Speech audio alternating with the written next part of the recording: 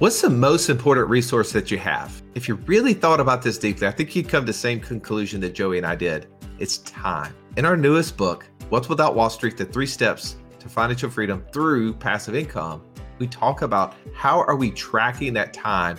What is the thing that we can do to get more of that time back? That's right. If you've ever been listening to our podcast and thought, man, it would be amazing if I could take all the things that you guys have learned over the last 10 years and just summarize them, put them in some way to easily digest them and take action, that's what this book is all about. You're not going to want to miss it. Go to wealthwithoutwallstreet.com/new book and get your copy today. The question comes up often. I think it's a good question, Joey.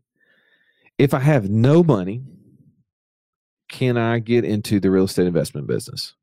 Oh, yeah. We hear that all the time. I mean, today's guest basically did it with no money. What do you mean? Well, he took a $30,000 loan. He didn't have any cash of his own. He got into it completely with someone else's money. Well, how did he feel like he could do that? Well, he had to walk away from his job. Okay, that's the bigger thing in my mind. Okay. It's not about not having money. I think one of the biggest internal questions people have is, how do I leave the security of a 9-to-5 to go down this path of fill in the blank, real estate, e-commerce, land flipping, short-term rentals, whatever it may be? How do I leave the security of that? And I think that is the key thing I took away from today's interview. Well, our guest today, Matt Faircloth, is, if you listen to Bigger Pockets, you probably heard him. He guest hosts sometimes on there. He and his wife run a real estate investment company. I think that you're going to enjoy the story as we break down 3 different ways that you might leave a 9-to-5 to get into the real estate investment space. You're learning from someone who's been doing it since 2005. Matt's an expert. We had a lot of fun on this podcast episode. So let's jump in with Matt Faircloth.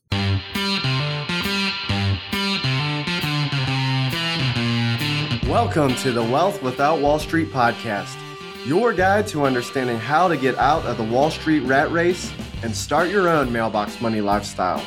Now, don't let these handsome Southern draws fool you. These financial minds are teaching our country to enhance savings, increase cash flow, and create passive income, all without the help of Wall Street.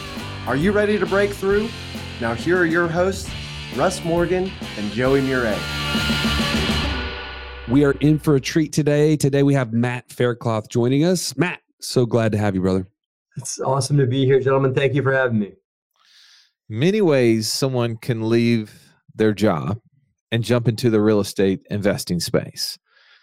Back in 2005, you did one of those. Let's talk a little bit about that, and then maybe we can break out the other 2 for those listening who maybe also want to quit their job and fire their boss. How did you quit your job in 2005, Matt?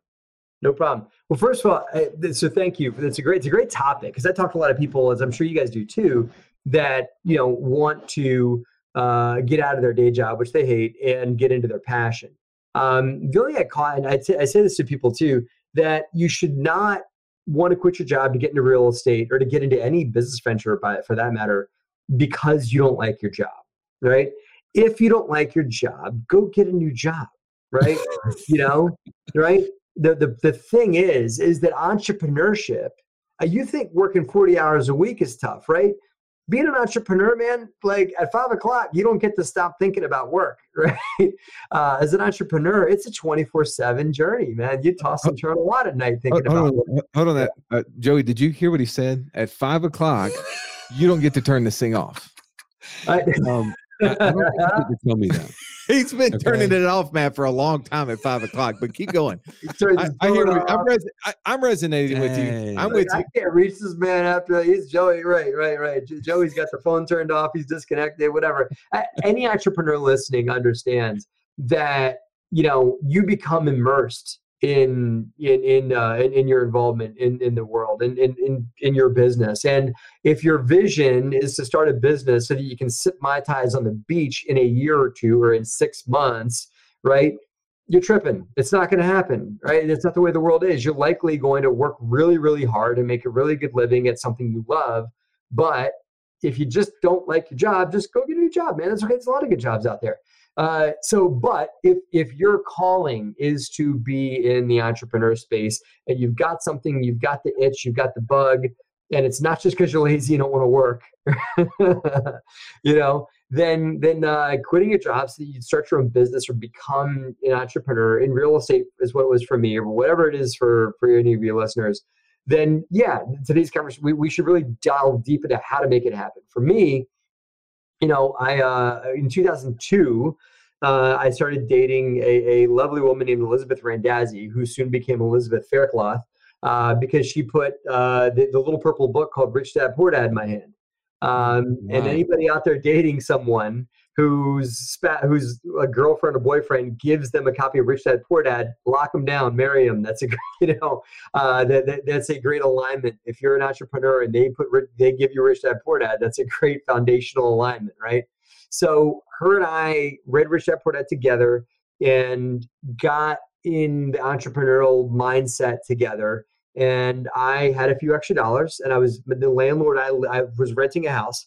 My landlord at the time was ending our lease and telling us that our lease would not be renewed. And so I had a few extra bucks. And so I was like, you know what?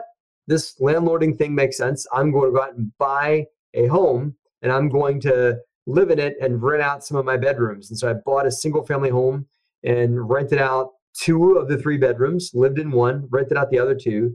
And the amount of rent I was making from my 2 buddies was more than the mortgage. So I was making $60 a month and living there for free with a full-time day job. Phenomenal arrangement. And I recommend that anybody who wants to get into the real estate space that has a full-time day job, first move is to do that. If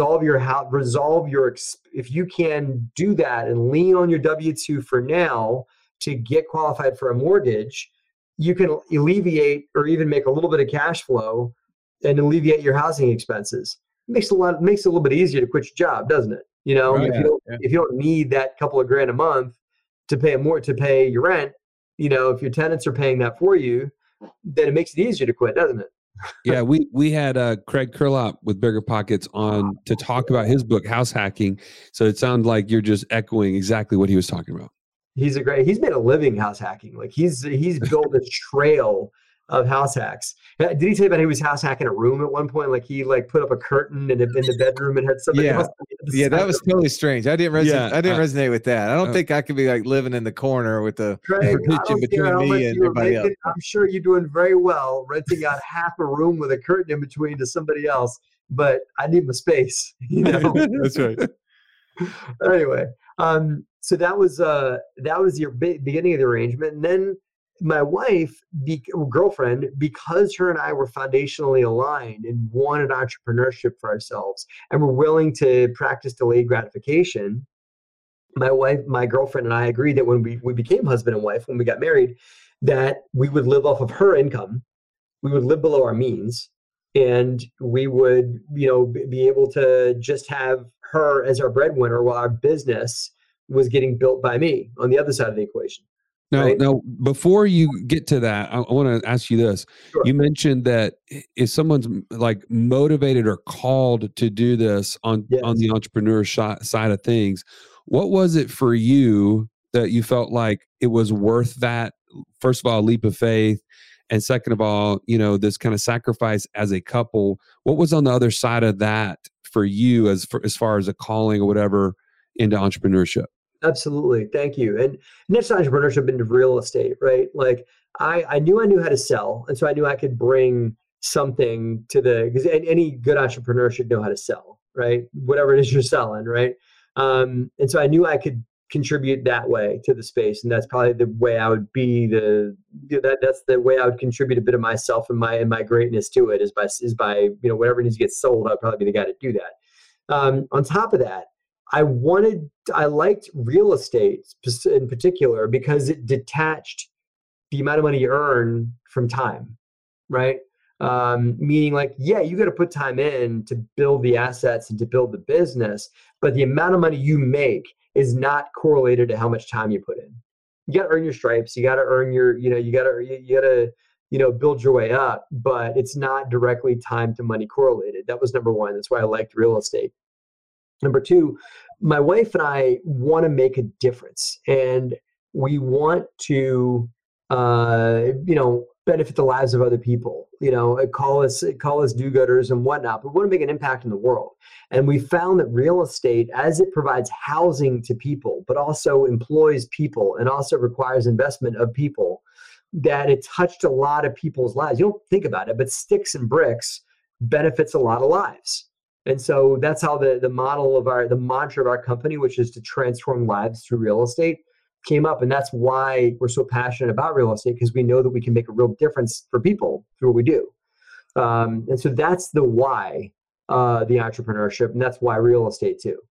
That's well, awesome. When you made that transition, you had obviously a lot of potential challenges in there, right? Your exposure at that point, it sounds like, was limited to the house that you had been renting to the buddies that was living in there.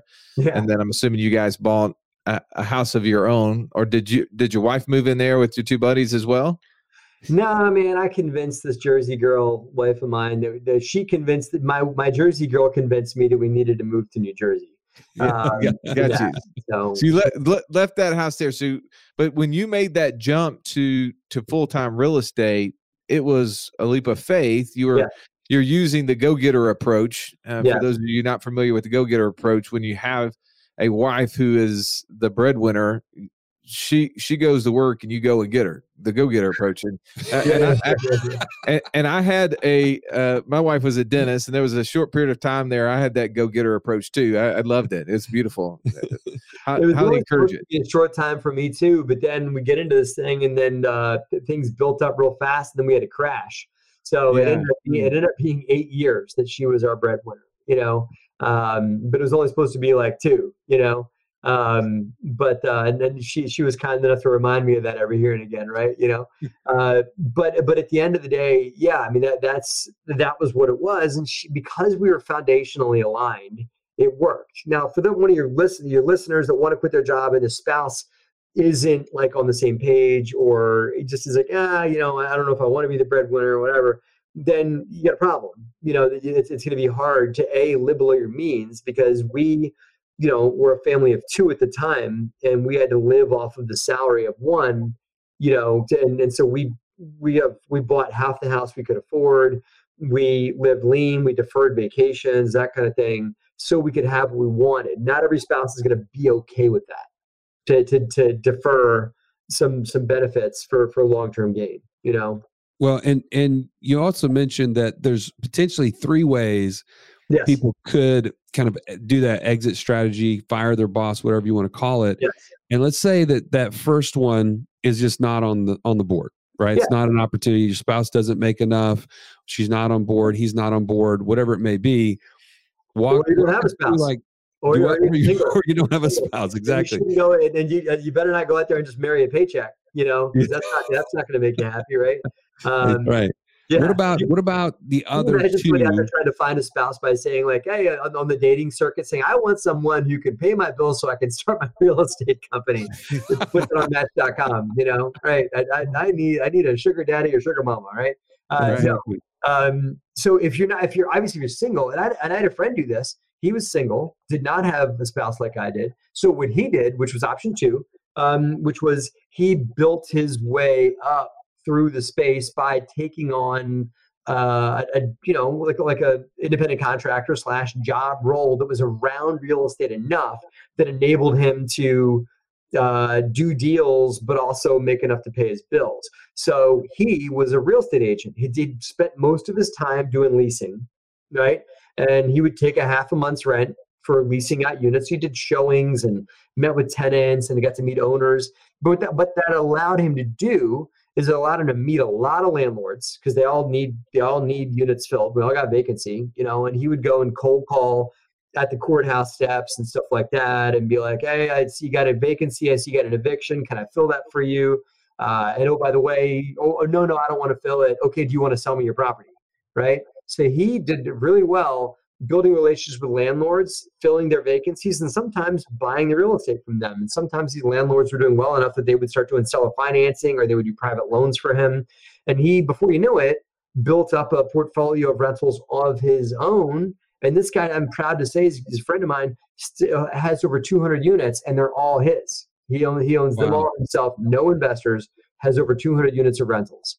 Not big multifamily, small singles, doubles, triples, those kinds of deals, right? And he did this full time in this leasing agent capacity, or was he just doing that on the side while he had his other W-2 job or something like that? Quit his W-2 job, and was able to make ends meet.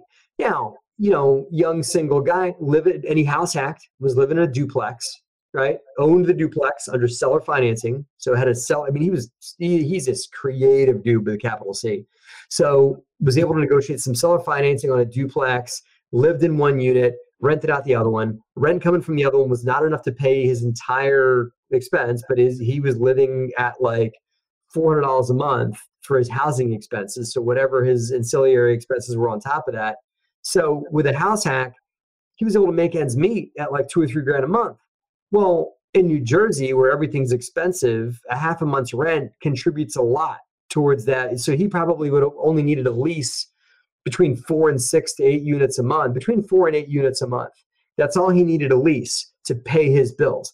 Leasing 4 to 8 units a month is not a 40-hour week gig, right? By the way, before you jump into further on this point, something you just said is so important. If you have thought about firing your boss, yes, have you done the math? Right? Have you done the math and said, what is it that I absolutely have to make? Yep. What's my number? Like, what's the number I need to be able to make this transition? And what do I have to produce or supply value to the market is what I would better say in this case, to be able to cover that, to allow this transition to happen. And it may be that it's a lot more attainable than you thought. Just because you have a higher salary right now doesn't mean that you couldn't make the transition if you put some certain things in place, like the whole house hacking idea, and or found something that you could trade your time for at a higher variable, that, like you said, the dollars and the time and real estate are not necessarily connected. Those are two things I just want to, if you're hearing this, take note. Like, you just need to do the math. Like, it may be a lot closer than you think. So many Americans have no idea what it really takes to keep their lights on. They can tell you what their mortgage payment is, or what their rent is, or what their housing expenses are, which is all that. I mean, that doesn't impress me that people can tell you what their housing expense is, because, like I said, all that is their rent plus their utility bill. You got to tell me, if you can't tell me what you're spending a month on food, on travel, on gas, on healthcare insurance, whatever else you're paying, like that entire enchilada, what your monthly nut is all in. If you can't spit that out to the penny, and the way you do that, and I get it fluctuates, and that's what your listeners are screaming that at the radio right now.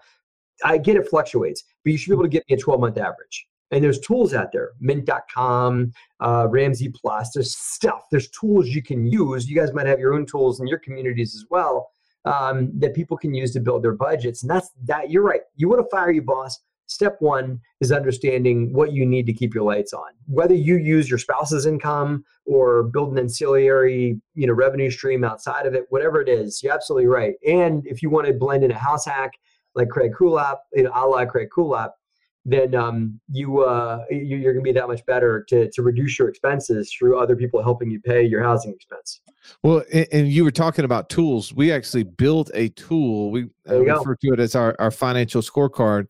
And what it does is it allows you to go in there and put in, what are those fixed expenses? What are those, that's awesome. The monthly expenses that happen irregularly, all the things that change, the gas bills and the vacation expenses from our everyday expenses, the groceries, or the money that we just miscellaneously spend.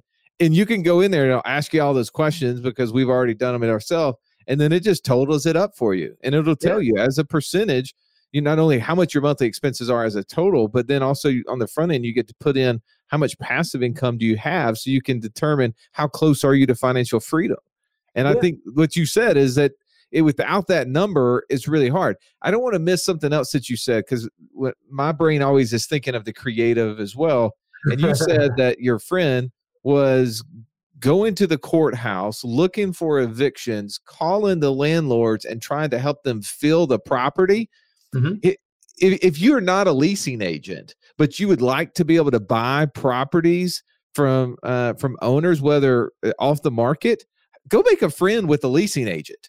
And then with that, say, here, let's work together. Let's go down to the courthouse. Let's get these leads. And either there'll be an opportunity for you or there'll be an opportunity for me. Like, yeah. I just heard that as just because bringing value to the market will always return to you. I mean, that's the other part of that. We also got a cat. So that's how Liz and I got our first duplex. That was not one that I lived in. And again, I'm dating myself, but that's all right. I pulled out the newspaper and looked in the for rent ads in the newspaper, which now y'all can just look on Craigslist or look on Facebook Marketplace, right? But back then we looked in the newspaper and started calling for rent ads, right? At the end of the day, like if a landlord is fully leased and everybody's paying, then they're less likely to be motivated to sell to you unless they've got a dog of a real estate investment that's upside down and it's just a pig and it's never going to make any money. You probably don't want to buy it anyway, right? But they're going to be more motivated to talk to you if they've got vacancy. And how do you know if somebody's got vacancy? Well, if they're advertising to fill that vacancy, right? Right. So we would just call for rent ads. And I mean, it was like up and down. We see have it listed for rent. Do you have any interest in selling? I see you have it listed for rent. Do you have any interest in selling? Down the line. And we got hung up on. We got quoted ridiculous numbers that were 3 times the property's worth. Well, if you want to sell it, if you want to buy it, here's a crazy number.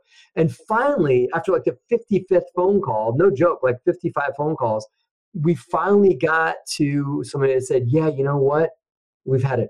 It was a CPA and a financial planner buddy that both were working 70 hours a week that thought it'd be really smart to go and buy this real estate asset, not realizing that it actually takes time as well to self-landlord a real estate asset. And these tenants were just kicking these guys' butt, and they were just eating them alive because they were just both too nice, didn't have any rental standards.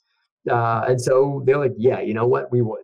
And so they spit out a number. It actually worked for us. And so we put together a deal. And so I still see deals get made that way for people that if you buy from a landlord when they're motivated, they're likely to give you a real number versus some inflated pie in the sky thing that, yeah, sure, I'm fully leased. And if you want to make it worth my while, I'll sell it to you. That's not the landlord you want. You're just giving great nuggets of how, I mean, there's all the time people are saying, how do you buy properties off the market? And in just this conversation, we've come up with several that you could go do. Are you looking for ways to implement ideas, get exposure to new ones, and be surrounded by people on the same journey as you? Joey, where can they go to do that? Go to wealthwithoutwallstreet.com/community. You can join for free today. All right. I want to go back to the topic, though. We were talking about 3 ways that you could get out of your job, assuming that you wanted to get in entrepreneurship. You knew the challenges that it was going to bestow upon you. The first one was relying upon a spouse. The second one was getting in some sort of related field, making money on the side. You mentioned there may be a third. Yeah. And by the way, the house hack is a sweetener on either one of those two. The house hack is not your exit. You don't quit your job because you house hacked. The way the house hack, it just makes it easier to do 1, 2, or 3, the third option, which kind of a hybrid of a few different approaches, which is you either, not everybody has this, but you either need to have like a big war chest of cash set aside that you can live on. And my wife quit her job. When I was already, off and running the DeRosa Group, my wife and I quit her job and we lived on savings for a year. Right. So if you've got a war chest enough set aside that you can, mitigate, kind of like burn through that and pay your living expenses off of what you got in savings, it's super risky. I don't recommend you doing that if you got kids, but we didn't at the time. And that's one of those, that's an angle. And the other one that you could do, which is kind of a hybrid of the other one, which is kind of like, it's a hybrid of number 2 on working in this space. And that is to find a company that's doing bigger real estate ventures, be that a property management company, be that a real estate syndicator like we are, or find a company that's doing big deals, big opportunities, and find a way to learn underneath their umbrella as an apprentice, as a student, or whatever that may be. And kind of work your way up either through their company or learn a bit underneath their umbrella and then eventually spin off. Or as I said, the other one, literally live on savings. Not everybody's got, 50 grand or whatever laying around that they can just live off of that for a period of time. So I don't run that with the flagpole too hard. But sometimes if you really want to go all in, you want to let it fire under your own butt, take my word for it. That's a surefire way to do it. Well, you will definitely find ways to create cash if you have none coming in. you will learn really quickly if you got what it takes to keep doing it. You said something interesting. I don't recommend living on savings. I think it's too stressful, and you could just assume do option 2, which is get your real estate license. In most states, you can get your real estate license in 2 weeks. You got to go to school for longer to cut hair. That's a fun fact than you do to sell real estate. But get your license and you can start transacting and start making a few dollars to pay your bills. So, but I think that the more likely option is to find a real estate outfit that needs a little bit of help. That'll take you under their wing and teach you the ropes as you grow. Well, and I think that's super vital. We've talked about that on the show. You mentioned Robert Kiyosaki. We had our daughters do a podcast series with us from Rich Dad Poor Dad for teens. That's awesome. One of the lessons in there was you need to work to earn. To learn. Yes. But more importantly, you need to work to learn. Oh, okay. You're getting to it. I was getting there. Okay. You stopped me. Okay. I appreciate you trying. I'm just trying to help you, man. You're a lot older than me, and sometimes you get. I'm forgetful. Things, details. Right? Yeah, I forget that you don't work here. You don't come. So it's one of those things. But yes. Job after 5 o'clock, right? So exactly, right. After 5, I forget that he works here. He's at least thinking about his business right now because it's before 5 o'clock, right? So, right. But working to learn, talk about the learning and what you learn doing what you were doing. I mean, when you started working into those deals, and even early on when you weren't making a whole lot of money, I'm sure you were networking. You were, as you talked about, the buddy of yours who was in the leasing world and the amount of people that he was meeting in that. How much can someone learn, and how vital is that, from your opinion, to being a successful real estate investor? There's a lot to. There's a lot of learning, a lot of networking that you either learn through like hearing other people's stories, you learn yourself, you learn through the School of Hard Knocks, you learn from a mentor, you learn from all different ways that you can in that as an entrepreneur. You don't realize all the things you're going to learn. You know what it is when you quit your job, you don't realize what you don't know, right? And I think that's probably the biggest thing about quitting your job. If I told you guys, hey, listen, we're going to drive from where I live in Pennsylvania to California, but we're not going to leave until all the traffic lights between Pennsylvania and California all turn green. When they all turn green at the same time, that's when we're going to leave my house, right? So the thing is that you're not going to know everything. You're not going to have all the opportunities. But if you've got faith that these things, that the lessons are going to come, the networks, the contacts are going to come, the opportunities are going to show up. If you got faith and you're willing to just, take a right hook to the chin and then be willing to get up again and try and, get back in the ring and do a dance again, then you'll be okay. But there are too many people out there that are waiting for the perfect storm to quit their job. You don't wait for the real estate. Believe me, I got through the first real estate crash of 2008. That was not fun. That wasn't like by being a kid in a candy store. That way, and if the market were to crash again, that is the least thing that I pray for. Okay. It's not something that anybody should be wishing for. Oh, I'll quit my job when the market crashes. I promise you, there'll be another problem that you're going to have to deal with. And back then it was getting a loan. Nobody was lending anything. Banks were done. They were out. Yeah. And finding the opportunities. There's still a lot of people clamoring over stuff. There's never a perfect storm or a perfect time to quit. Now's as good time as any, and then everything that you don't have now, it'll come to you as you go, Well, and I love what you're saying about the timing, because there's so many folks that are paralyzed by analyzing when that possible time could come or what I need to learn before I do it. And there's something to be said about being thrown into that boiling water and just finding your way out, right? Because you can't prepare for everything that could go wrong. Yeah. I think about, I'm going to I want you to finish this up here in just a second, but you mentioned having your war chest and living off of it. You don't recommend doing that, especially with kids. And as you said that, I was revisiting the memory of in 2014 when I told Russ, hey, I think I'm going to quit my job and come work with you. And we need to, because you suck at getting the word out about what we do, and I need to help you. And my fourth daughter was on the way, and my wife did not work, so I didn't have the spouse to rely on for her paycheck, and I wasn't house hacking. I wasn't house hacking for sure. So, anyways, but. The bigger thing was I definitely knew it was on the other side. It's got like 7 bedrooms on one side and 2 bedrooms on the other side, for all the girls, right? Yeah. He was running a nursery, just wasn't getting paid for it. Yeah, right. But anyway, the point being is I knew the why on the other side of it was big enough. Like what my calling was to impact people was so dramatically big. It had to work. And he knew how much he could learn by coming to work with me. So he was following that learn strategy. And let me go stand a little closer to the sun and learn and just absorb from this mastermind, right? Oh, definitely. Yeah. Well, Matt, you mentioned.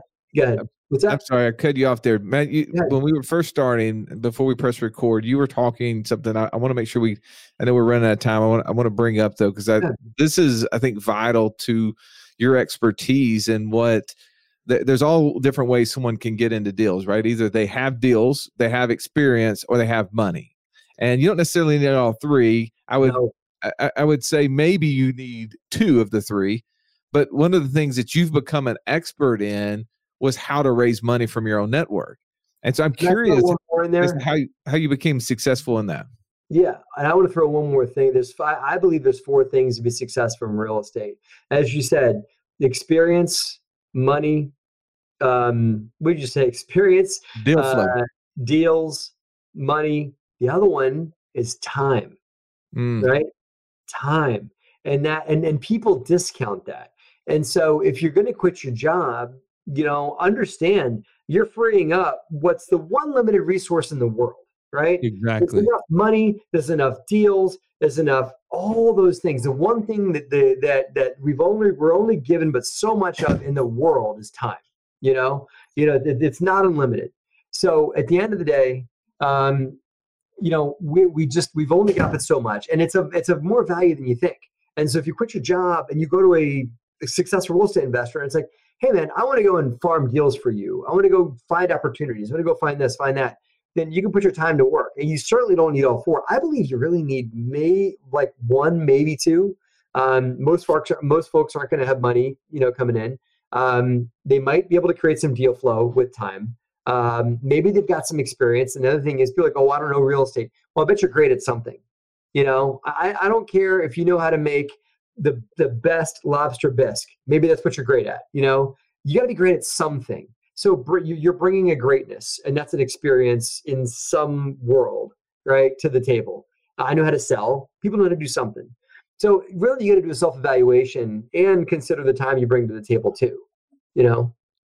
Well, I love that. I appreciate that. I think you're totally right. We've got to find ways to value our time, and sometimes when you can apply, hey, if I like for Joey, he freed up 70 hours a week at one point when he quit his job. He's digressed to half that these days, but he knew that freeing up time gave him the ability to do other things that were super valuable to him. But I want to go back to the question on you're an expert in raising capital, raising money. That's for some people, they see that as a super big challenge and they don't know how to overcome that. Would you give us just 1 or 2 tips that maybe come from the book? Because you wrote a book called Raising Private Capital, which I encourage our audience to go read. But what's 1 or 2 takeaways from that book that someone could have to have confidence that it's possible? Sure, certainly. I mean, it's my superpower, and I find that why I'm pretty good at raising capital is because, like I said, I know how to sell, but I also know how to explain somewhat complex things in a simple manner, right? And anyone that knows how to explain complex things can raise capital, because you got to explain how an apartment complex can create revenue and how cost segregation studies work and all the different things, that if you're a good explainer in layman's terms, not explainer in graduate school level terms, but if you can explain in layman's terms the way things go, how things go down, you can raise capital. The next thing you got to do is you got to get attention, and so you got to be willing to fly your flag to say, I'm doing real estate deals. A lot of times in the world, in today's world, that's done through social media. I chose to do it through YouTube, but you can do it. There's people raising money, guys, right now on TikTok. Believe it or not, whatever media outlet you choose to use, podcasts, blog articles, Facebook, Instagram, TikTok, YouTube, Clubhouse, it doesn't matter what it is. There's not one good one. Just pick one and run full force into it. And that's a good way to get attention, and make sure you direct the attention you're getting. Once you get those eyeballs, for goodness sake, take them somewhere where you can make money with it and teach them about what you do. The worst thing you can do is create a phenomenal viral post that is really, really heart-wrenching and makes a lot of sense, and then don't do anything with the eyeballs once you get them, right? So create content and then convert those eyeballs into conversations about what you're doing, real estate, and the final thing is, for those that have a day job that want to create more capital for themselves, or more folks that want to invest. The next time you're at the barbecue or the bowling alley or the church picnic or whatever it is, and you meet a new person and they ask you what you do for a living, for goodness sake, don't tell them what you really do for a living. Tell them you're a real estate investor, because whatever it is, and whatever your job is, I'm sure is very, very, prestigious, and it's a good job, but it's not going to benefit your business if you tell them that you're a controller for a factory or something like that. If you tell them that you are a real estate investor, they're going to say, that's interesting, real estate investing. I sure wish I could invest in real estate too. I just don't have the time. Ding, I have time, right? You can discuss, it creates leads, and also put it on social, what you're doing and things like that about real estate.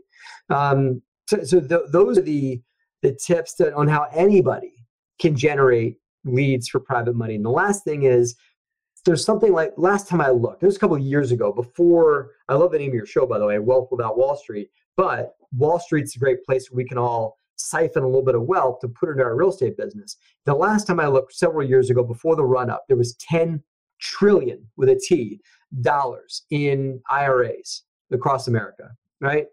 And any IRA can be invested in real estate through a self-directed IRA, right? Of those $10 trillion, 4% of it is invested in anything else outside of real estate. So that's 96% of an opportunity that we can go and find to pull into our business. Now, here's the thing. We all know somebody who used to work at one company and now works at another company, right? We all know somebody who used to have a good job here and hopefully has another good job over here. And if they did, the retirement account they had at company A can be an IRA, right? And can be invested in my business or your business or anybody else's opportunities. So it just takes a matter of sitting down and making that list of people that used to work one place and now work somewhere else. It's just that simple.